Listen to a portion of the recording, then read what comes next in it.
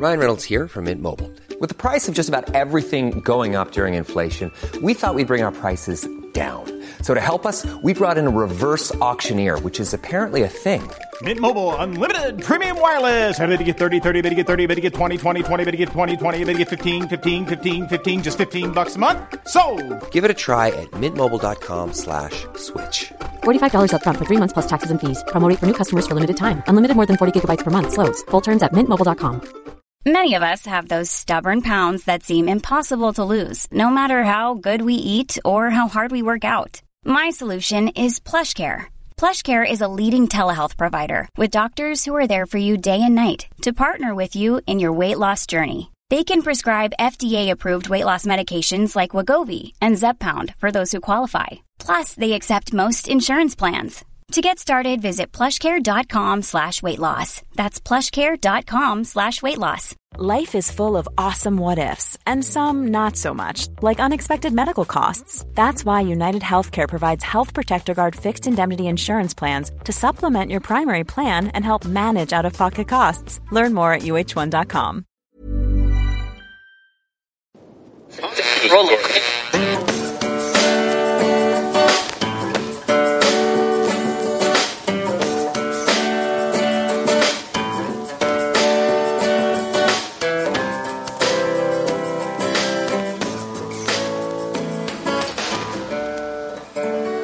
Acting as moderator for tonight's broadcast.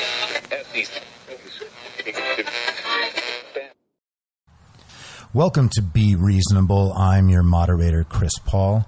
I am talking today to Matt Bilinsky. Matt is an attorney, an advisor, and investor in a bunch of startups around LA, mostly tech, right? Lately he has been one of my friends who is the most all over the coronavirus situation. Do you sleep? It's not much these days. Right? I mean, dude, are you just on research mode all the time right now or what? It's endless, right? There's an endless amount of information. There's endless storylines. There's so many different angles to attack from, and just trying to navigate through just the morass of information. Even if it was all honest and all could be absorbed on first look without any skepticism, even that would be pretty difficult. But it's hard to unwind. It's hard to disconnect from it all. So I'm just going to mention, by the way, guys, if you want to follow him, it's at Matt Bilinsky on Instagram or Twitter. And he's been doing this Instagram live thing that he's calling BNN, the Bilinsky News Network, where he gets on with some thought leaders and industry people and whatever around Los Angeles and has conversations with them about the coronavirus. Okay, so let's actually start with something you just mentioned. What is your method of trying to separate the wheat from the chaff when it comes to online information? So I guess that one thing that has benefited me immeasurably in this situation is that I've spent the last 4 to 5 years really honing my Twitter follows. I have it down now that it's just been a fluid, constantly evolving situation of who I follow, who I think is interesting, who can be trusted, and what their agendas are. Mm-hmm. And I think for whatever else I may have wasted time on the internet doing, one thing that I did that I believe has value and was time well spent was separating the wheat from the chaff there. Yeah. So I think it's a super well-rounded set of people that I follow who come from a variety. I'll just say it. I follow the smartest people. The people that man.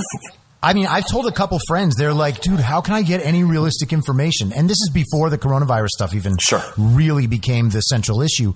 And I was like, look, everything we get from the media that you see, and this is not like me trying to be prejudiced about the news or anything about that, but I'm like, you get one voice from many different sources.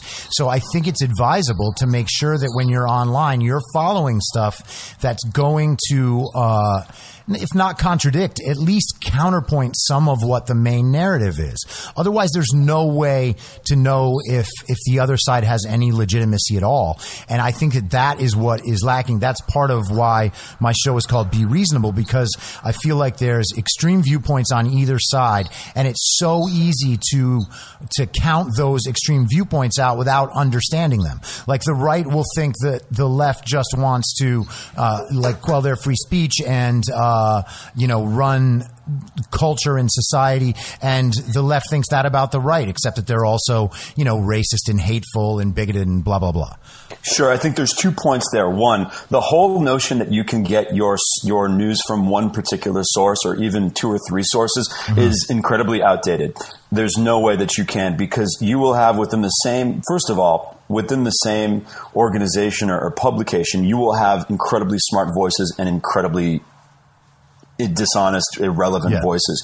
The New York Times is actually the best example of that. There are some people for the New York Times who are absolutely phenomenal. And then other times I will see stuff from the New York Times that would make the biggest clickbait, that would make Us Weekly blush. It is such ridiculous clickbait. Yes. So you can't look to one publication. And then even beyond that, and I think to a larger issue that we might want to dive in, unwrap a little further, there's no such thing as the right and the left anymore. Okay. That is not the dichotomy. This bifurcation that we had, it existed generally in a similar form from Reagan through 2014 to 16. I'd say a good expression of that was the Barack Obama, Mitt Romney election. The kind of left and the principles that the left had generally represented for about 20, 25 years against the right. That was really a perfect proxy for that game that we were playing at that time.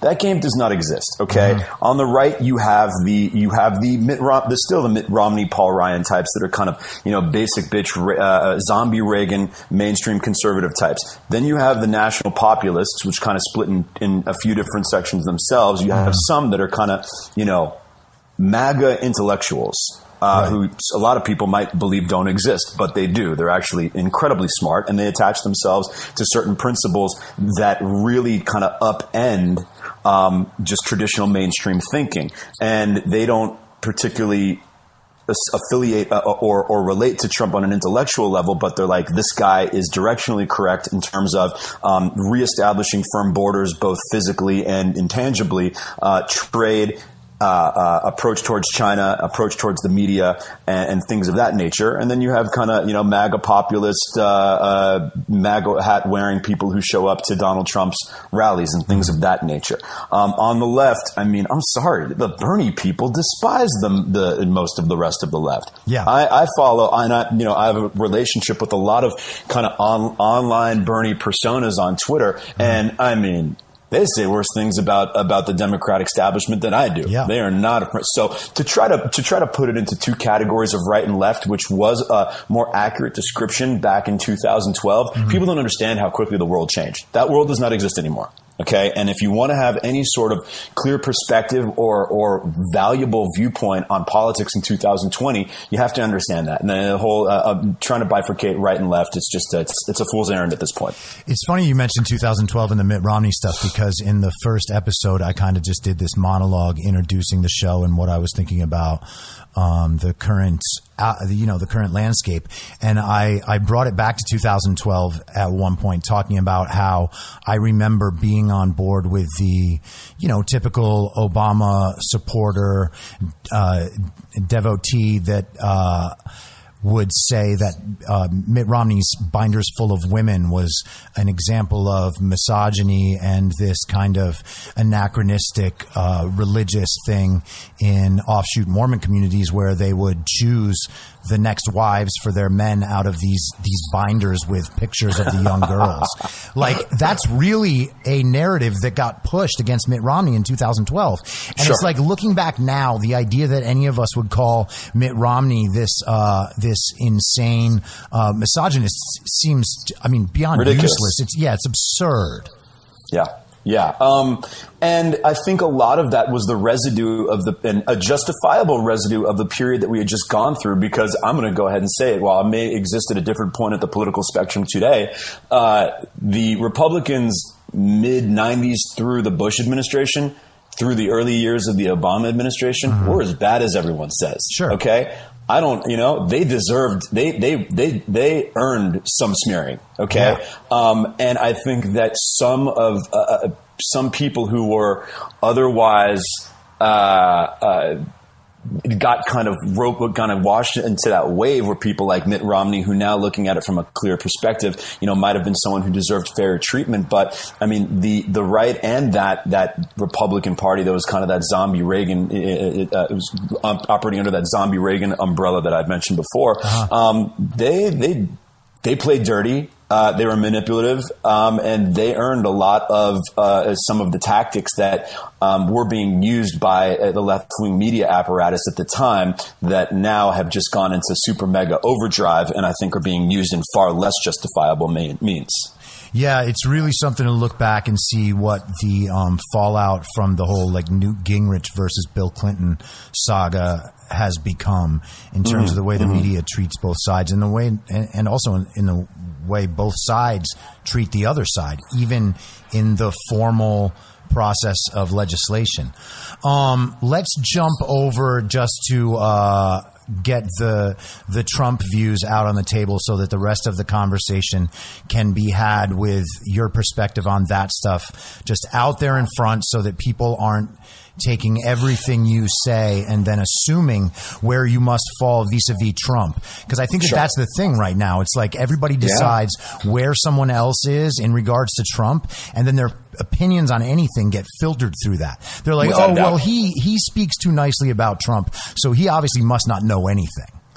Yeah, and it's just everyone's trying to label people with, like I said, these outdated two-dimensional descriptors, and are you a Trump supporter? I'm like, I'm sorry, I'm not a child. I cannot define where my political views are by some sort of tag like that. And so I think Donald Trump, he's a symptom, not a disease. I see the same thing, Yeah, he's a symptom, not a disease. He's the outgrowth of a lot of decisions that were made by people in power from both parties that necessitated someone who had some of his views that unfortunately happens to be bottled in a guy who exhibits unfortunate personal characteristics. I don't like, the way that he communicates, his crass manner. He's clearly a bully and a narcissist in a way that I do not think is a good example for the American people. However, he's right on a couple big issues. And the problem with that is that these are big issues that nobody else is right on.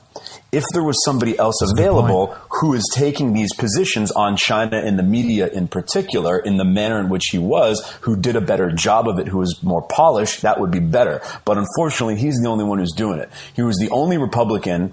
He essentially blew up the Republican position on Iraq into 1,000 pieces. And I'm sorry, God deserves credit for that. He was the first Republican I was not, however much people might despise the Republicans over Iraq, I'll go 5X that. I despise them. I think George Bush was the worst president since the notion of human leadership was conceived of. Oh, wow. I think that Iraq did more. It's innumerable problems in America right now that were some residual or second, third, fourth, or fifth order impact of Iraq. And the Republicans just refusing to take the L, just refusing to accept that they fucked that up, really pissed me off for a long time. And then Trump was the first one to say, what the hell are we doing? This was a disaster. And he deserved credit for that. Do you think part of that explains the prominence of never Trumpers within the neocon movement? Absolutely. And that's another strange part, because some of these neocons and never Trump people are actually otherwise very smart, reasonable people. Where some of them, you'll have a David French, for example, or a John Podhoretz, whoever the fuck you pronounce his name. Yeah. And overall, like, they're pretty smart dudes. They're not Fox News fire breathers. No. But they're guys David French honestly seems like one of the nicest people on earth. And is a totally kind, thoughtful, reasonable guy. Unfortunately, this category of Republican simply refuses to accept that, to take the L on Iraq. And they kept on trying to, waver in there. They would just not step up and say, we fucked up. And because Donald Trump went and kind of put them on blast on the topic, beyond that, and also because of his personal style, is why they established themselves in a counter position to him, which is unfortunate because those guys are counter Trump for an unreasonable reason, but are actually some of the more reasonable Republicans on other topics. Yeah, that is, it really does. And again, this speaks to the reason why you should follow people with really diverse views, because there's no way that you can get all the perspectives, which is the only way to give yourself a balanced perspective, without at least listening to what these people have to say. The oddest thing now is that people think that they're somehow like compelled to believe everything that they read just by the fact that they read it. It's like, dude, just read it. If you don't like it, tell the person you disagree. It is social media. Maybe they'll see it. Or shut up, or don't listen to that person. You know, it's weird how the only notion that people have of how to respond to people saying things they don't like is to try to get them silenced forever, rather than just make a counterpoint. Oh yeah. Oh God. I mean, that strange outgrowth of the, let's call it the toddler and adolescent age of social media. Because this is a weird thing. Whenever I talk with some friends of mine who are other people whose politics are now on a different place on the chessboard because of what's transpired over the last 6 to 7 years. I always say, how the hell did this happen? How the hell did cancel culture happen? How did these online smear armies pop up? And then they go, oh, social media. And I'm like, I don't know if I buy that answer as a single variable right there, because social media was around in the 2000s, and Twitter. I mean, I guess maybe it was Twitter. I guess it was, because Twitter really came of age 2009 and 10. Then it had maybe 2 to 3 years where, it was kind of the Wild West, where you'd go say whatever the hell you wanted. And then sometime around 2013, 2014, this weird poison you start to notice this weird poison. And it's this just really illogical, Orwellian, McCarthyist, these shame tactics.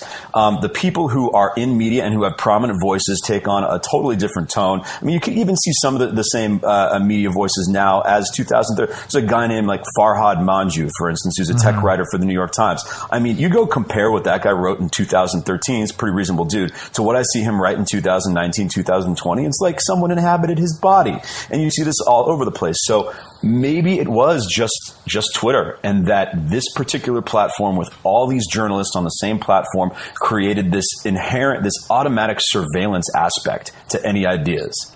And it became this kind of decentralized McCarthyism about trying to find people for wrongthink, hop on them, and try to get them canceled or spark some sort of internet pile-on.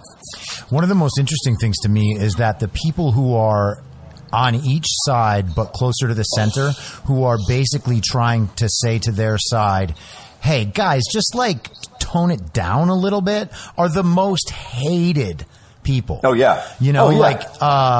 I mean, anyone who on Andrew the left. Sullivan. Oh, dude, Andrew Sullivan is hated. Brett Stevens, Ross Douthat, because they are the guys at the New York Times who are, the New York Times conservatives. These guys are not firebrands. They are the most relaxed, tie-wearing do-gooder guys I've ever seen. But they just have opinions. That's all. Yeah. Well, they don't buy into the woke media post-Great Awakening, radical liberal discourse. And for that alone, Jonathan Chait, who I'm not a fan of. And they obviously fight against the MAGA discourse as well. 100%. Andrew Sullivan was a fierce defender of Barack Obama in a period where it wasn't that easy to be a defender of Barack Obama. Okay, in the first couple years, the first couple of Obama years, the Tea Party was sprouting up, and Andrew Sullivan really dug at. He was probably the top political blogger in America at that point, and he really dug in there for Obama. Yeah, and he despises Trump. He calls for Trump's impeachment every week, and because he also calls out the poison of the intersectionalist movement and the faux social justice movement and how these people conduct themselves, they shit on this guy unmercilessly. This guy was in the trenches of the AIDS epidemic and AIDS activism in the 80s and 90s. And I mean, who do these people think they are, that a smart, reasonable guy who's actually had life experience and actually gone out there to try to help people, they don't give a shit. He doesn't fall in line. And is actually totally fearless about being a gay man who doesn't align with the company line on that, and also a devout Catholic. I mean, he's a weird mix of beliefs and influences. And if I'm not mistaken, I think he was a proponent of the Iraq War as well. He was. But he was one that took the L early. Yeah, right? I know, good for him, but he was one that said hey, you know something, I was wrong. This is a disaster. I don't support this, and I don't support these people. And full stop. I'm not going to try to justify it. Isn't it interesting that people now believe that it's more consistent and more honorable to be like Bernie Sanders and not change your mind about anything in 60 years, except, of course, for political expedience, like i.e. open borders.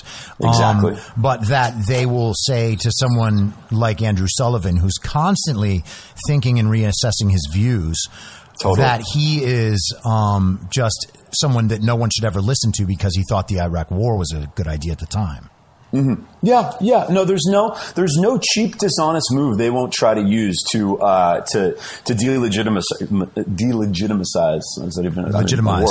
Legitimize. Sorry, it's been a long week. You're running on 3 hours a night. Exactly. They'll go to cherry pick whatever view this person might have had at some point, and that's supposed to be their argument. And that, something it makes it structurally aligns very well with how Twitter discourse and conversation goes. But it's not an honest way to form an argument or to, engage someone or to describe them, even if you might be describing them as in an adversarial manner. Mm-hmm. But that's how we talk that's how the media is these days. One of my main concerns, and I think you and I might have discussed this before, is how addicted to Twitter the media is. And I think I've said before that I think that the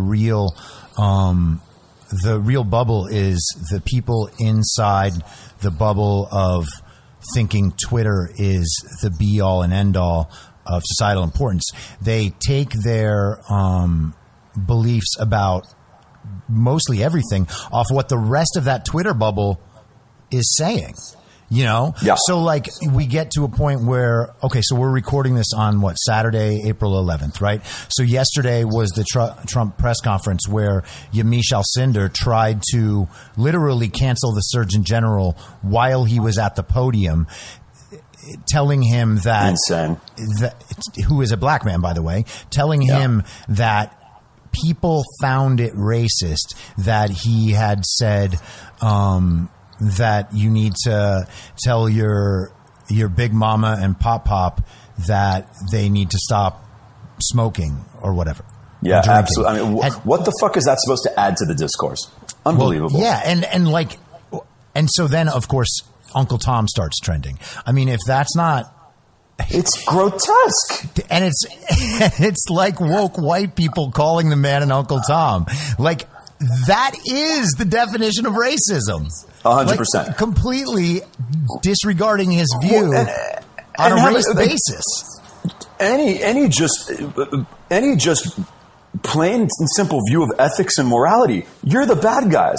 If you're going and calling some guy who's trying to represent the public interest in good faith an Uncle Tom because he might have, kind of used a little like casual slang in describing certain ethnic groups like in that manner, I mean, that's just unethical. That means you're a bad person. And and not only that, he's like, that's literally what I call my grandfather and grandmother. Unbelievable. And people I was growing up with said that stuff all the time. Like, what are you mad at? No, it's not. It's about bullying. Okay, this is if there's anything that I'm sure of, it is the following things. One, this is about power and bullying. Okay, this is about weaponizing phony distortions of what people say and supposed ethical and moral faux pas, weaponizing that against them to essentially control the narrative or control society. The other part of it is, and this is with the professional aspect of journalists on Twitter. Think about before Twitter and digital journalism. Okay, if you wrote for, let's call the Boston, what's the Chicago Tribune? If you wrote for the Los Angeles Times, if you wrote for the New York Times, not everyone read each other, right? Sure. You guys in LA maybe you read one other newspaper, you read your friend's stuff in who wrote for the New York Times, something like that. Right now, the groupthink is so powerful and so magnified because all these people who technically write for different publications in different towns and territories are all on the same platform. So their work is seen and retweeted and exhibited to everybody in their industry. Imagine that. Think about any other industry except maybe professional sports where you see like literally your work product, what you put out is pretty much posted on a message board for everyone in your industry to see every day. Think about it. If that were the case, if you were in any other industry, would that not incentivize you or disincentivize you to take certain views or to handle your work a certain way? And that's what's happening. Yeah.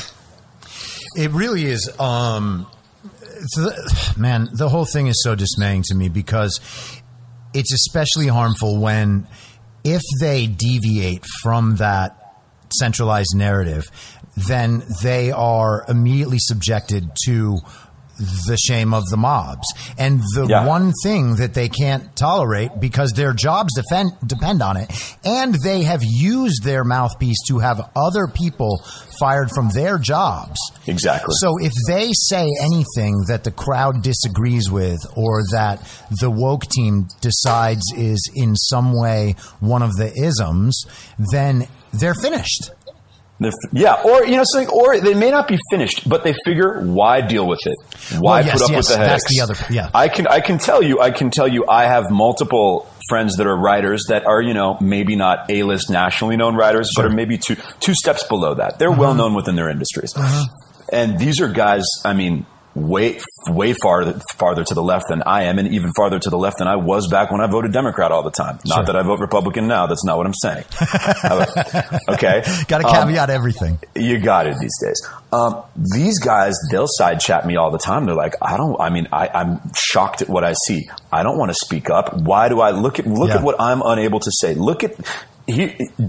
going to document and catalog the infinite reasonable takes and positions that I feel uncomfortable saying, because I know that I'm going to have to deal with shit, and I don't want to have to deal with it. It's not worth it. Dude, that's exactly how the entertainment industry is out here as well. I mean, I can't tell you how many times friends of mine in the entertainment industry are like, I can't believe that you just feel comfortable saying this stuff. And I'm like, dude, if you guys all would say what you actually thought, then we wouldn't have this problem.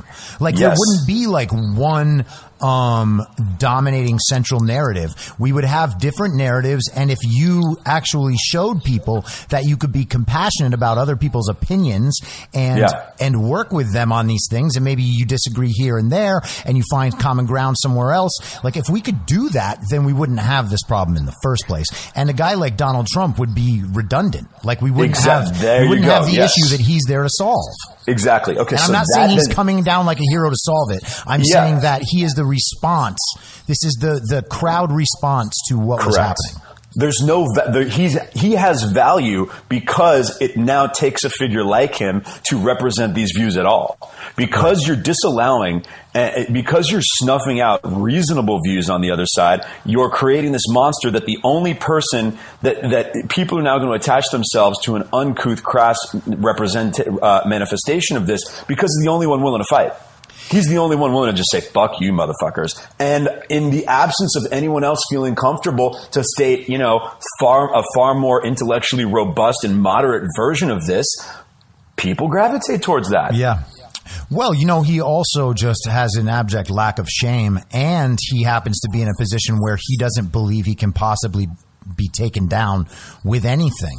And I mean, Teflon Don, that whole thing. I mean, you watch this the last few years, and he's been unsinkable. I mean, maybe this thing is his undoing, and we'll find out in November, but I'm not predicting that.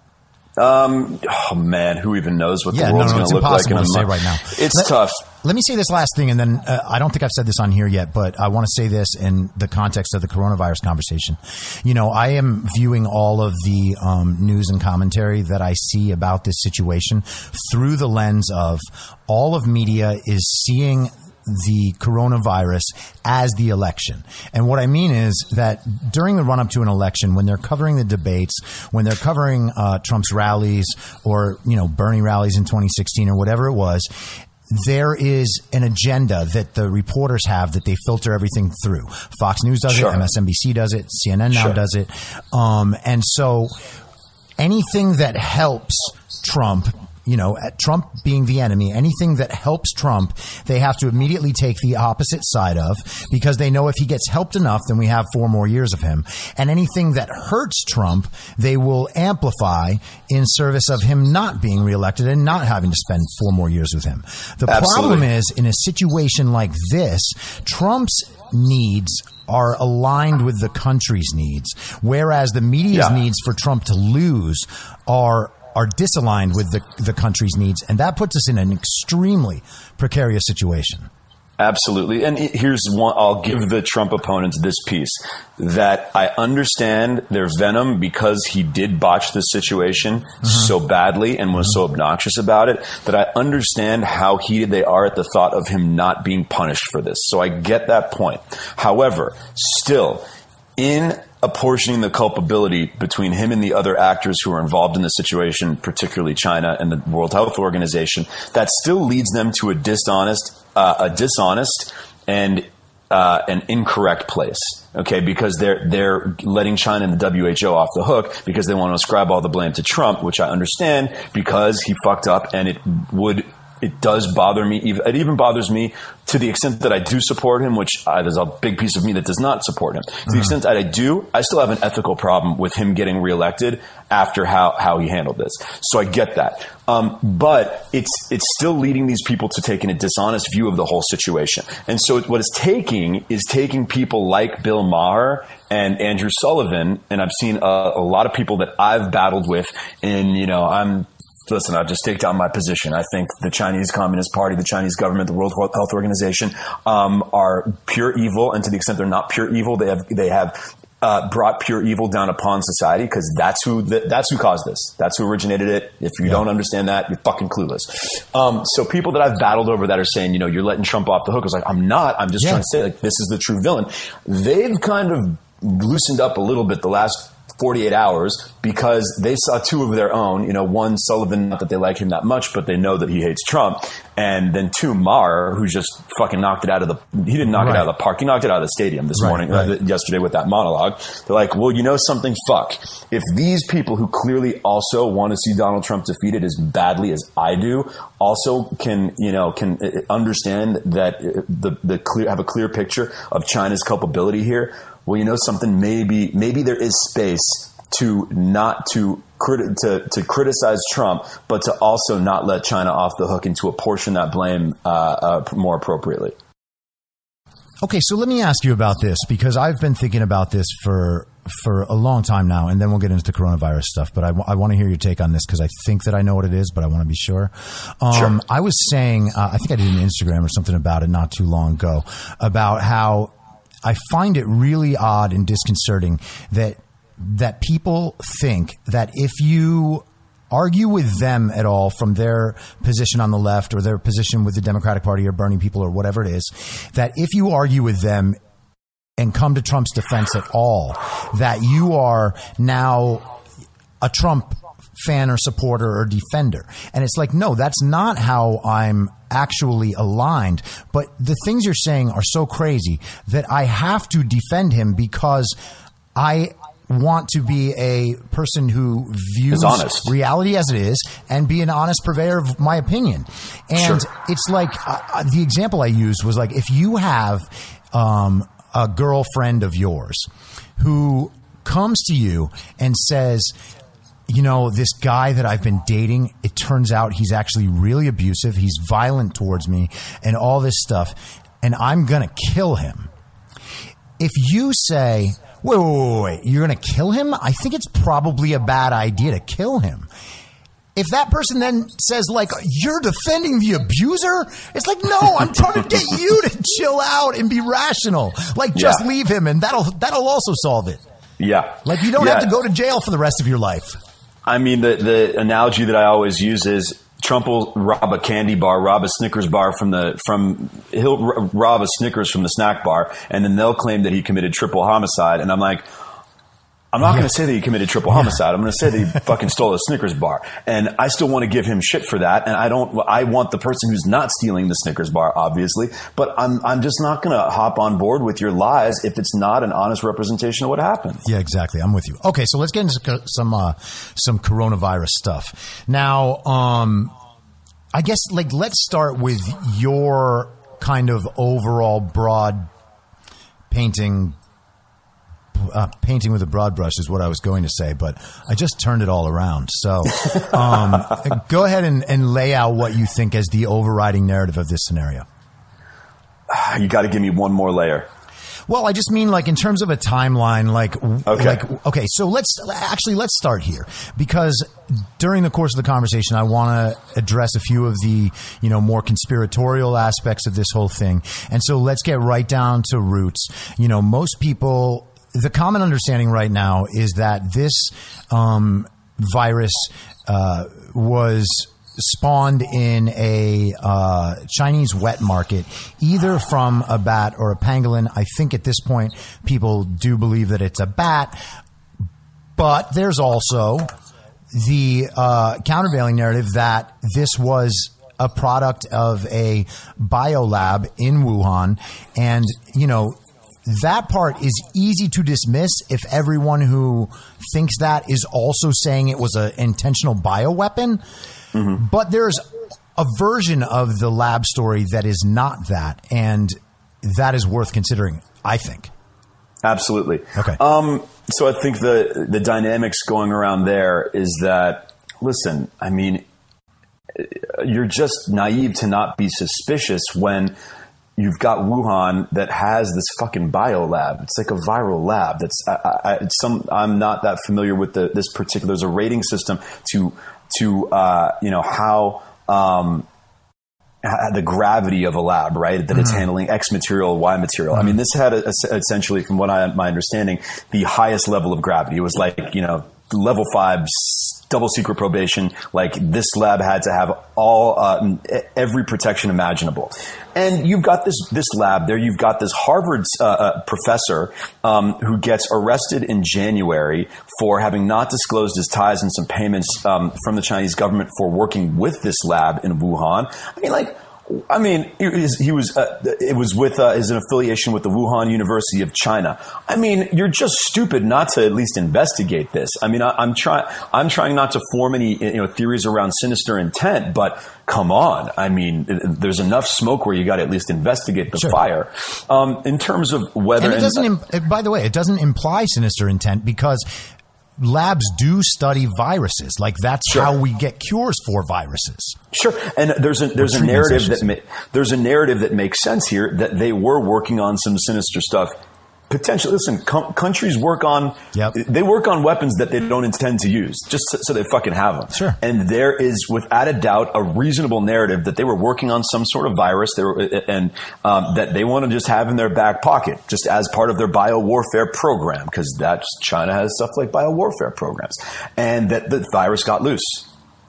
Totally possible. There's a perfectly reasonable narrative there. And also, that person could have carried it into the Wuhan wet market, and they could both simultaneously be true. Yeah, 100%. It's worth at least paying some credence to. Okay, so then we can start there, and then the spread initially was to Europe, and I think that there's a really interesting story that I know you've been on, that I think I know less about, but it's the whole Silk Road initiatives. Yeah, absolutely. Okay. Man, this is just weird, and it was kind of an eerie situation for me. I remember I was at an airport coming back from Miami in December, and I've been studying one topic that's always been interesting to me is the cultural and ethnic tension in mainland Europe right now, with Europe particularly over the past 10, 15 years, getting just a slew of immigration and migration from, formerly third world countries, and a lot of tension around that, and how some populist anti-immigration parties have sprung, some that I would say are anti-immigrant, and some are just being very sensible about wanting to maintain, reasonable borders.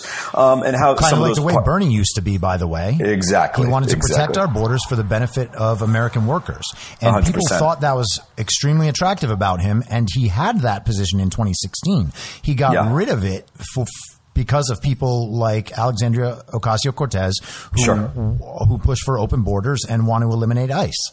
Yeah, and that's where the intersectional identity left starts to overtake the materialistic, they call it the material left or the economic left, and that's a really robust topic that we could get into. But anyways, so I'm at the airport. I read the story. I see the story about the roots of far right rage in Italy, and it's a story about how the Chinese immigrants bought up all the factories in northern Italy, all the textile factories, they came in and are essentially, they're one, creating dependence. They're imposing their economic force upon the area. They're moved into the area. They're also disrupting supply chains in that they're pretty much taking materials that were formerly products that were formerly all made in Italy, making 80% of them for dirt cheap prices in China, sending them to Italy for finishing, and then calling them Italian made, but then selling them through Chinese distribution channels. And that was leading to a lot of corrosion of the lifestyle of the Italian population there, that a lot of the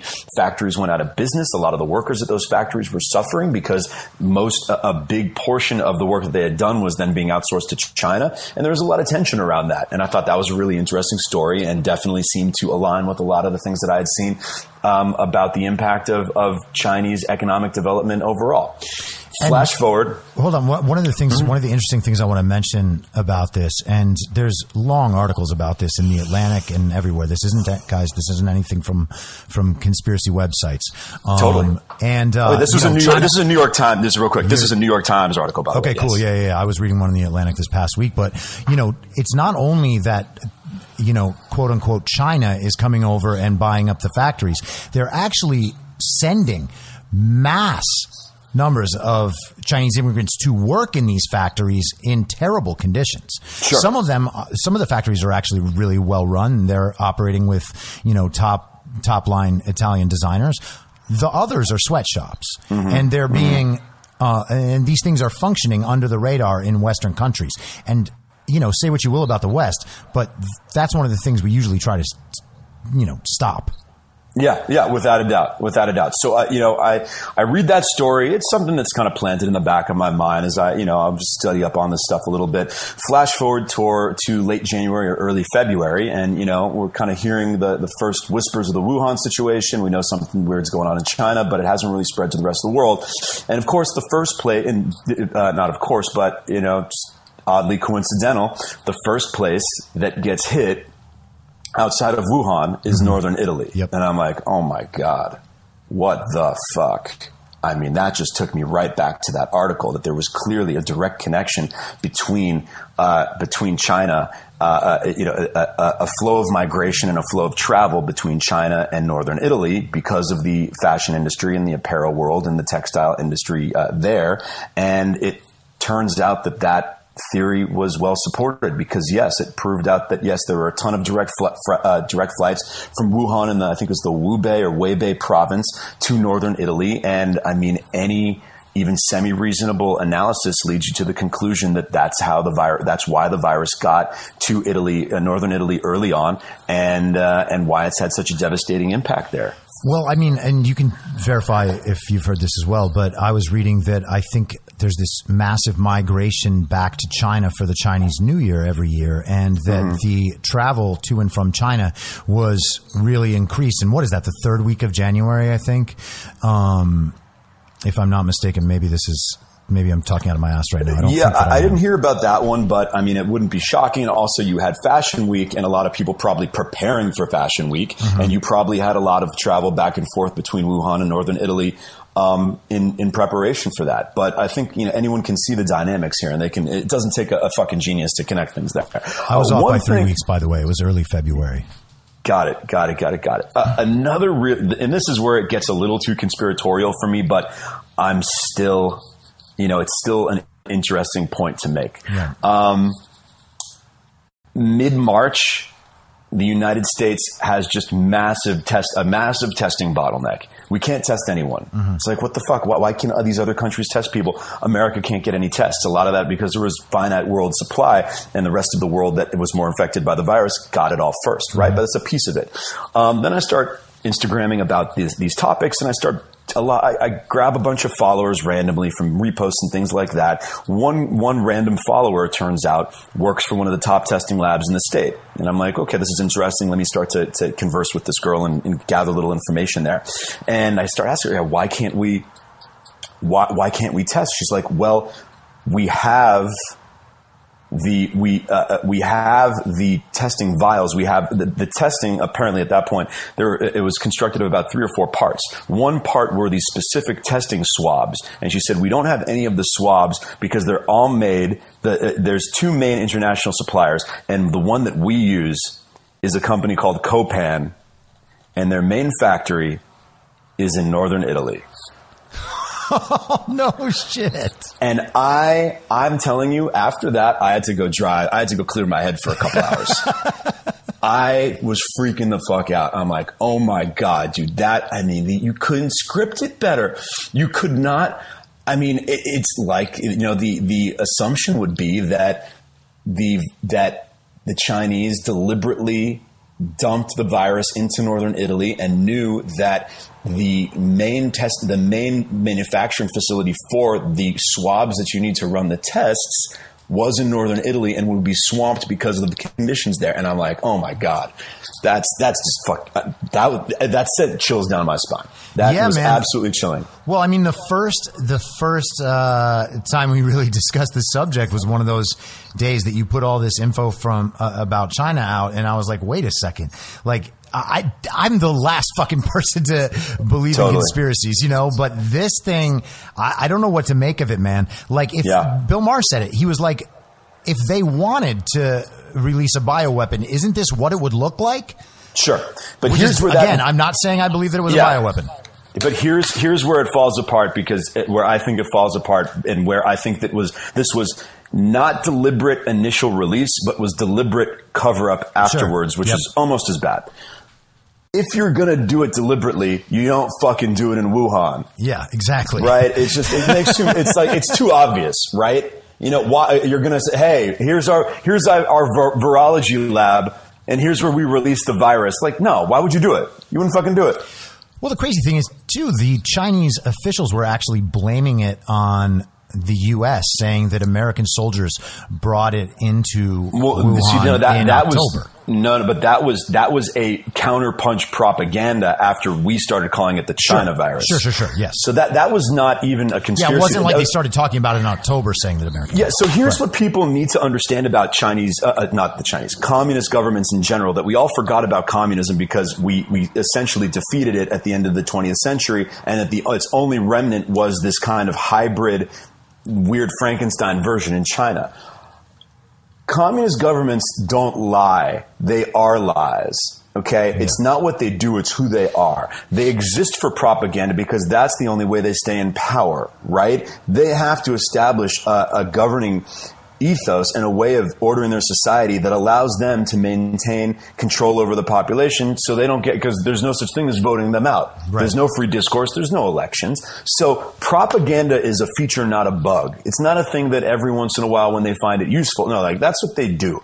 So this was all about saving face. This was all about them not turning over data, them not locking down their borders and preventing are you kidding me? Any reasonable nation that sees this happen says we're cutting off all travel to the rest of the world. Are you fucking kidding me? Of course. They actually cut off travel to parts of China before they cut off travel to the rest of the world. No, the way that Sullivan put it, he said, hey, they figured, okay, we're going down. We might as well take everyone down with us. And I think that's true.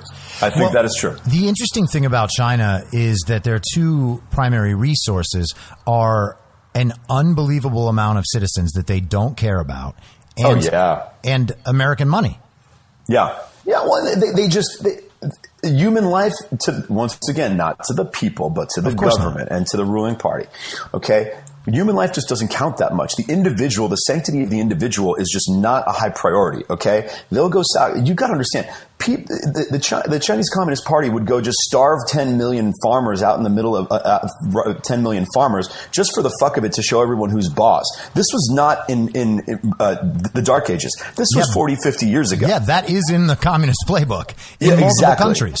Oh, 100%. And these are things that I think people do not understand, the types of pure terrors and horrors that happened in China not that long ago. The types of things that you think you only read about in history books back in the fucking dark ages. Okay. The Cultural Revolution, Mao's Great Leap Forward. These are things 50, 60 years old that these things cannot have been totally wiped out of society. You don't just have 20 years of economic growth and capitalism and we just eradicated ourselves from the types of principles that literally said, hey, we're going to set up committees in each town and have children inform on their parents and then go parade their parents out in front of the town to have them pelted by eggs because they spoke out of line about against the discourse of the Communist Party. These things happened recently. Well, yeah, man. They also had a forced sterilization if you had more than one child. Insane. That's insane. Insane. All right. So we get to Italy, and now Italy's being absolutely destroyed by this in a way that we're not even seeing. And so then it comes to the U.S. Now, there's speculation, which I don't think that you agree with, but I don't know if you had a chance to look at that LA Times article I sent you right before we got on. There's some discussion now with, I think, Santa Clara health officials that they believe that the virus might have been, because of the pattern by which it spread in a great way, they believe that it had to have primary carriers a few months ago. They said December. They don't know yet. It's speculation, obviously. But you don't agree with that. You don't believe that. Not at all. I'm sorry, guy. Okay. This theory gets unpacked in this manner. That there are all these people who have the coronavirus out there that are generally asymptomatic or low symptomatic, and that we're not capturing them and counting them because we don't test enough. Okay, so that theory gets blown up for the following reasons. If you're not testing that much, and all these people out there who have it, reason and logic tell you that as you expand testing, you'll capture a ton of these positive cases. Right. That's not happening. Right. Outside New York, New Jersey, and maybe New Orleans, which had an outbreak because of Mardi Gras, other than those territories, people are not testing positive at high rates. In fact, in California, it's 12%. So if you keep on testing more people and it keeps on being the same results, that 88% of the people who you test don't have it, that debunks that theory right there, number one. Number two, in terms of timing, we've obviously seen that this virus operates differently because viruses, and this is something that I come back to a lot because it's this very basic principle that I don't think people understand. Viruses don't know what a country is, okay? Viruses don't know, we spread it. We're supposed to spread ourselves evenly and act the same in California and North Dakota as we do in New York. That's not how it works, okay? Yeah, Viruses know about the concentration of people, right? Right. So, all the hot zones that did break out, all broke out within the same 6-week period. Lombardy in late February, Madrid in early March, New York in mid-March, London a little bit later than that, Louisiana, New Orleans and Louisiana right around that time as New York. Like, all of these places broke out. The places where the virus did hit hard, all hit hard within the same 6-week period. So how can you explain that if the virus was all these places back in December and everyone had it, and it only happens to have really gone through the roof in these particular hot zones within a 6-week period? That makes no sense. None. So you don't then believe that there's much overlap with or that there's much possibility of the theory that it was a really aggressive flu season and that some of that was mistakenly undiagnosed as coronavirus because people simply weren't testing for it that way. Nope. Sorry. That doesn't hold. Okay. People love a good story. They love, what's more interesting. Well, it's also a safer story. You know what I mean? Yeah, but I mean, once again, if this many people had it, there's zero chance that it would not have been reflected in increased respiratory illnesses, reflected in hospitalizations, ICUs, and deaths during December, January, and February. That did not happen. Right. And it just, look what is happening in New York. Look what happened in Lombardy. All these people flooded the hospital, and you could say, oh, it's the older population. Okay, if as many people had it as they are claiming, there's no way that doesn't get manifested in more people going to the hospital and more people dying. More people dying at home even. Yeah. Exactly. Yeah, that didn't happen. And so, okay, you had a little chart up the other day about the increase in death rate over what was expected and what last year was in New York City compared to New York City with the coronavirus right now. And it looked like the spike in total deaths absolutely mirrored the growth in coronavirus cases and also occurred at the same time, correct? Exactly. Okay.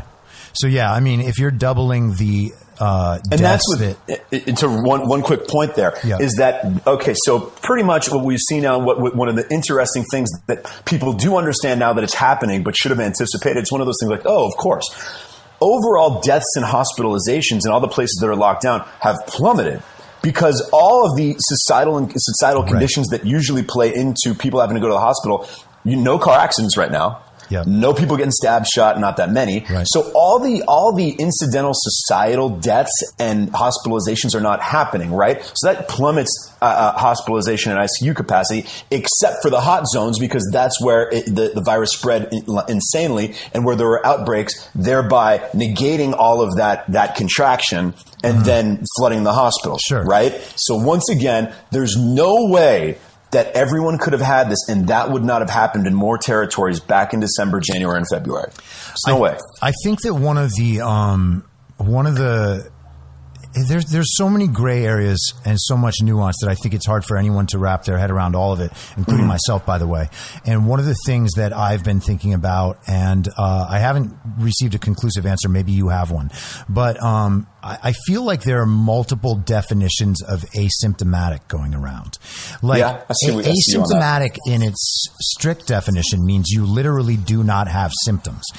But I've also heard talk where certain hospitals are calling the lack of dire symptoms asymptomatic. Yeah. And so that I think is something that's real, that people are really getting hung up on. And I wish that could be fully clarified and standardized, because if you say asymptomatic, like you have zero symptoms at all, you don't feel weird at all, that you never felt weird at all, that's asymptomatic. And the possibility of a vast number of carriers being that kind of asymptomatic would lead you to believe that the spread would happen super, super fast, right? So in that scenario, I think people find it more plausible to believe that vast communities could have actually gotten this and haven't been tested yet, and if you're thinking about it as an individual, you're like, well, I haven't felt weird and I haven't been tested, so I could be an asymptomatic carrier. But wait a second, exactly. If I'm not an asymptomatic carrier, why do I have to be inside? Yeah. And it's proving a negative. And that isn't something that people say, well, it could be happening and it's just not being tested. Well, it's like, right. Okay. Yeah. So the asymptomatic thing, I think if that was clarified, I think people would have an easier time understanding the risk that they pose to others, the risk that others pose to them. Because one thing that, I think about and wonder about, when they're talking about like safe sex or whatever, it's like, okay, well, you're not going to get chlamydia if you wear a condom. That doesn't mean that if you take the condom off, you are going to get chlamydia. Like the person you're with has to have chlamydia for you to get it. Yeah. And when we're told that something's asymptomatic and that we have to be afraid of everybody basically because they might have no idea that they have it, I'm not sure if that's the entirely accurate way to portray the situation. I mean, my understanding is that you have to somehow take in through your mouth or nose or eyes what do they call them? Something droplets. Viralized droplets or something like that. I haven't quite. With a substantial viral load for you to be able to, for you to actually get sick. Yeah, that could be the case. I haven't done that much study on an actual, initial contamination point. But in terms of just the numbers, man, I mean, there's enough territories now. We even went and tested out some of those southern territories. Everyone's sitting there thinking, oh my God, the fucking governor of Florida, the governor of Georgia, all these southern territories that have warmer climates, are more spread out. and have, they're not cosmopolitan districts where everyone's living on top of each other. So they took a more lax approach to all this. And, oh my God, these places are going to break out because they didn't lock down. So, they didn't break out. Florida is creeping up on maybe 16,000 total cases and is pretty much flattened out. The daily rate of growth is not high. In a state of 23 million. And they're testing. They're not, they should be testing more. Everyone should be testing more. But comparably to California and other big states, they're testing quite a bit. So this whole myth out there that there's this massive population of infected cases that are, once again, it's still a lot of people, because if you spread 10% out across a large enough amount of people, you're going to get a large figure. However, it's not a large percentage of people. So if this thing is as contagious as some of these people on the herd immunity side claim, and it's been around for this long, there's no way. It would be reflected in the numbers. As you tested more people, it would increase the percentage of positive tests because you'd be capturing more of those people. And to develop herd immunity, I think it's like around 60 or 66%, like basically 2 out of 3 people have to either have had the virus and have antibodies or be properly vaccinated to it, because then that eliminates the possibility that the person who is not vaccinated and has never had it could get it. Totally. Yeah. Totally. I don't see any reason to believe that we are at that point. And when I said it's safer to think that, I meant that in a real way. Like it's legitimately safer to wish that everybody has already been exposed to it, and so the worry just goes down, and then we're just locked down for no reason. Yeah, and that's ultimately the point that people want to get to, is to be able to say legitimately, we are locked down for no reason. Well, everyone wants an explanation. This is an incredibly disorienting experience. Okay, there's so many layers to this, and that's why I'm trying to do what I'm trying to do and helping provide people with a hopefully better perspective. This is going to make your fucking mind run wild. This has knocked everyone off their perch, right? And all their mental models and all their mental habits have just been blown to smithereens. And your mind's going to wander, just like my mind wandered, but I think a little more justifiably when I sit there and find out that the fucking one warehouse that makes all the goddamn testing swabs is in the one place that got hit first. And that just still freaks me out. That shit is crazy. Right? So, people are going to try to come up with different explanations. And I think it's a more simple explanation. Viruses travel. Viruses are exponentially more destructive in certain environments than others. In New York is the petri dish. Okay, everyone's on top of each other. It was freezing cold. It's steel, and just the volume of people that touch each other, that touch the same materials, that pass by each other every day is orders of magnitude greater than anywhere else, including Los Angeles, by the way, because we famously don't make use of public transportation for the most part. Exactly. Yes, and that's been another variable that's unequivocally correlated at this point. Public transportation correlates with the spread of the coronavirus. Okay, plain and simple. You mean it's not the 5G towers? You're like, I don't know. Dude, I saw somebody send a map of the U.S. and they were like, look where all the 5G towers, that's where all the outbreaks are. And it's like, yeah, dude, that's also where all the NBA teams are. What do you think? What do you think the commonality is? That they're big fucking cities, maybe? Yeah. No, it's, listen, there are a couple conspiracy adjacent topics that I think are worth exploring, but it's. Do you want to touch them now, or should we do a round 2 at some point? Yeah, I think that's round 2. All right, so just in the last minute here, like, what is your outlook right now? And obviously, these things are subject to change based on conditions. Like, this isn't like a hard and fast prediction, but Sure. Where do you see this going? I think what we're going to come up with now over the next couple of weeks is this more. I don't want to call it political, but it's almost a societal battle over how we handle this and how we handle reopening society. That you've got all these territories that at this point are just, they cannot be said to be in bad shape. California, the hospitals are empty. There is not a big outbreak. People are not dying. It's less deaths than would happen in normal circumstances. And people are going to start trying to balance run the cost benefit analysis of remaining lockdown, and also trying to figure out how we're supposed to reopen and what do we need to treat this as if there's still an outbreak with all these procedures and a lifestyle medical regime like they have in South Korea or Germany, and trying to figure out what society looks like once you reopen in preventing another outbreak and having to lock down again. And I think that's going to, there's going to be some interesting battles over the next month. And you're firmly in the remain lockdown camp, yes? At least a couple more weeks, yeah. Yeah, okay. Yeah.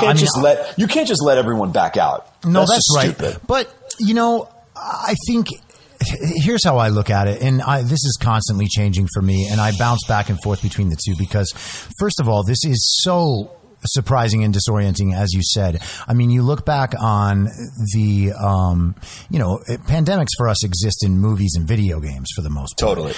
And so when it starts out, you're like, wait a second. I mean, obviously that's fiction. This won't be like that. And then it gets a little more like that and a little more like that. And then like all of a sudden motherfuckers who you never thought were going to buy a gun own guns. And at the same time, there is an incalculable human toll on the other side. Now, it doesn't look anything like 2% of our society dying and 10 or 15% of people being in intensive care units. Totally. That is a horrifying scenario. 2% of society is legitimately, what's the math on that? 6 million? About 7, 6, 7, 9 people. Yeah, 6.6. That's a hell of a lot of people just dying. Yeah. That's unconscionable. And so to the extent that was a possibility, even on the outer limit, which I don't think that is the outer limit, by the way. I don't think the numbers dictate that that's the outer limit. I mean, there's death rates that they believe are somewhere, 1% to more. There are places that think the morbidity rate is higher than 1%, and higher than 2% as well. And so that is a nightmare scenario on one side.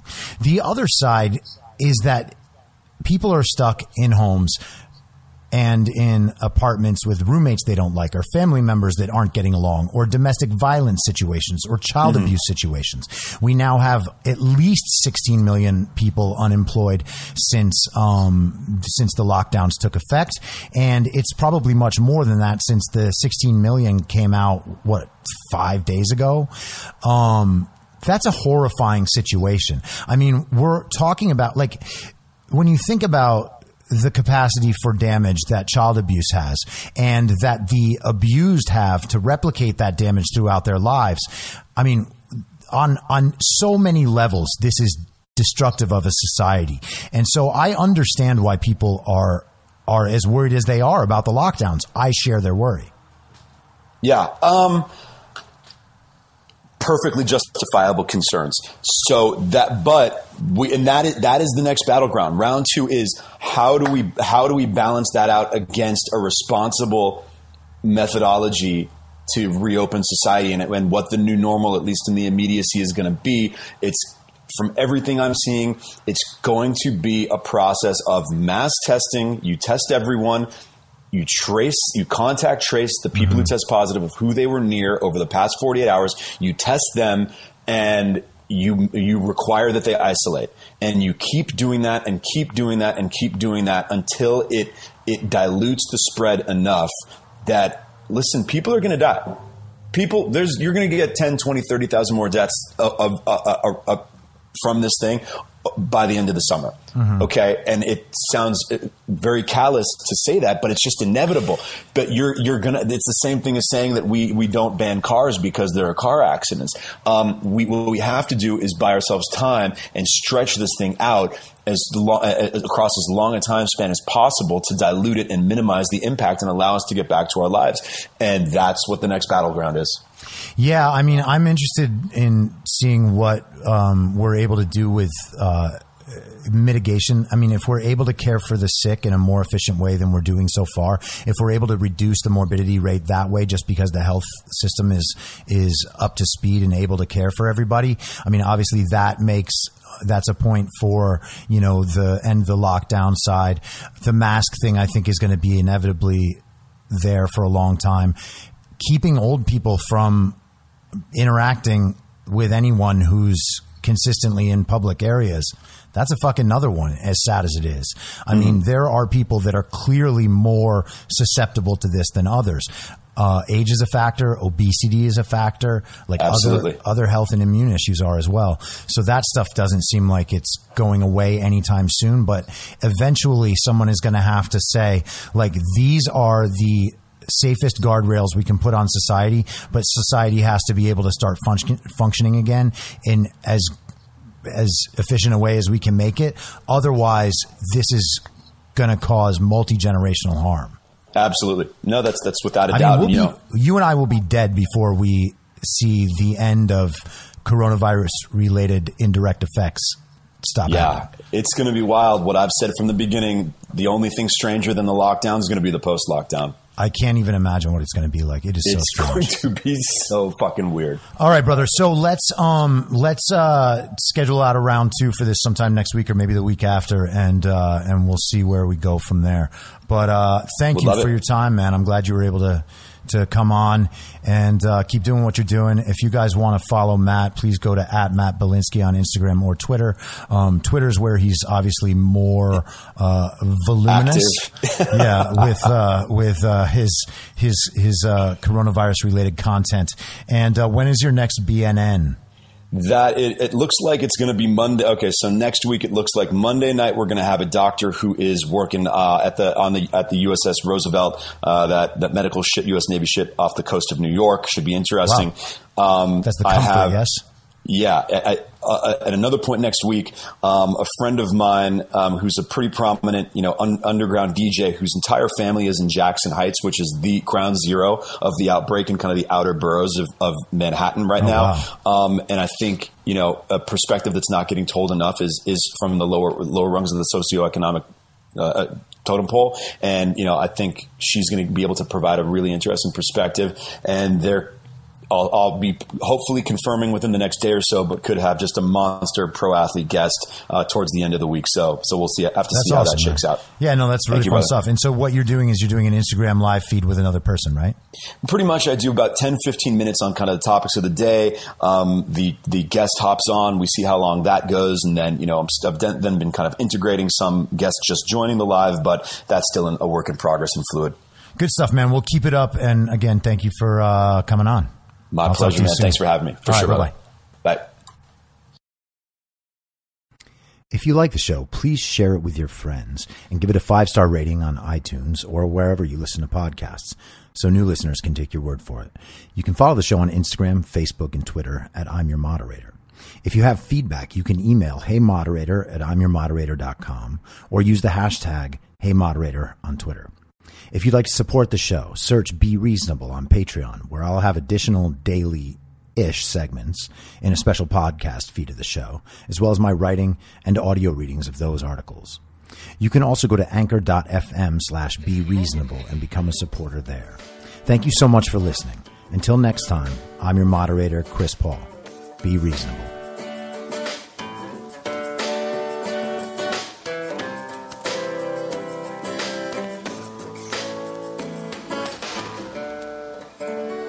Acting as moderator for tonight's broadcast.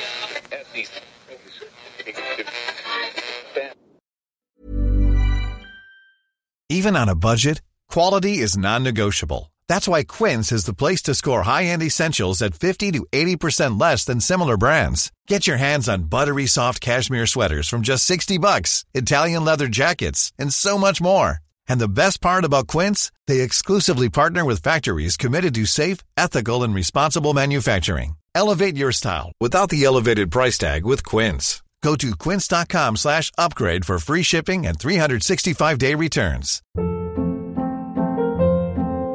Hold up. What was that? Boring. No flavor. That was as bad as those leftovers you ate all week. Keke Palmer here. And it's time to say hello to something fresh and guilt-free. Hello Fresh. Jazz up dinner with pecan-crusted chicken or garlic butter shrimp scampi. Now that's music to my mouth. Hello Fresh. Let's get this dinner party started. Discover all the delicious possibilities at HelloFresh.com. In my mind, that's the end game. Thanks for listening. If you'd like to follow what I'm reading and thinking throughout the day, you can do that by downloading the Telegram Messenger app and going to t.me/I'm your moderator. On social media, you can follow me on Truth Social, Getter, and Gab at I'm your moderator. I also have channels on Rumble and BitChute. If you'd like to follow the writing, you can find me at imyourmoderator.substack.com. The merch site is cancelcouture.com, or go direct shop.spreadshirt.com/cancel-couture. If you'd like to support the podcast financially, the best place to do that is Ko-Fi. Go to ko-fi.com/I'm your moderator. And all of these details will appear in the show notes with each episode. I'll see you soon down on the range.